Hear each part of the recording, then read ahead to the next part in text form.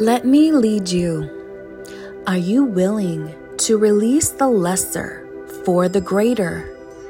Are you willing to let me lead and guide your life?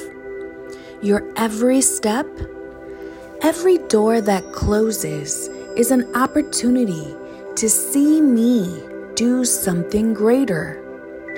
Even if the enemy has stolen from you, release the frustration and choose to get excited about what I will do. My ability to bless is much greater than the enemy's ability to steal. Never forget that.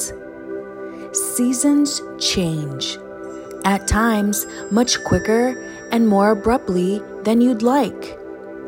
I've seen you when your soul has been crushed and you're weighed down with discouragement.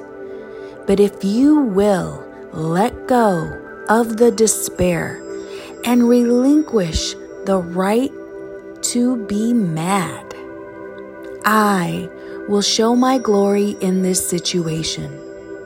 All I ask is that you shake off the discouragement, stop asking why, and begin to praise me instead. Declare my sovereignty and remind yourself that nothing you place in my hands will ever go unnoticed. You cannot offer me faith and receive a curse in return. Give these situations to me and watch what I will do. All who belong to me now belong to you. All who belong to you now belong to me as well.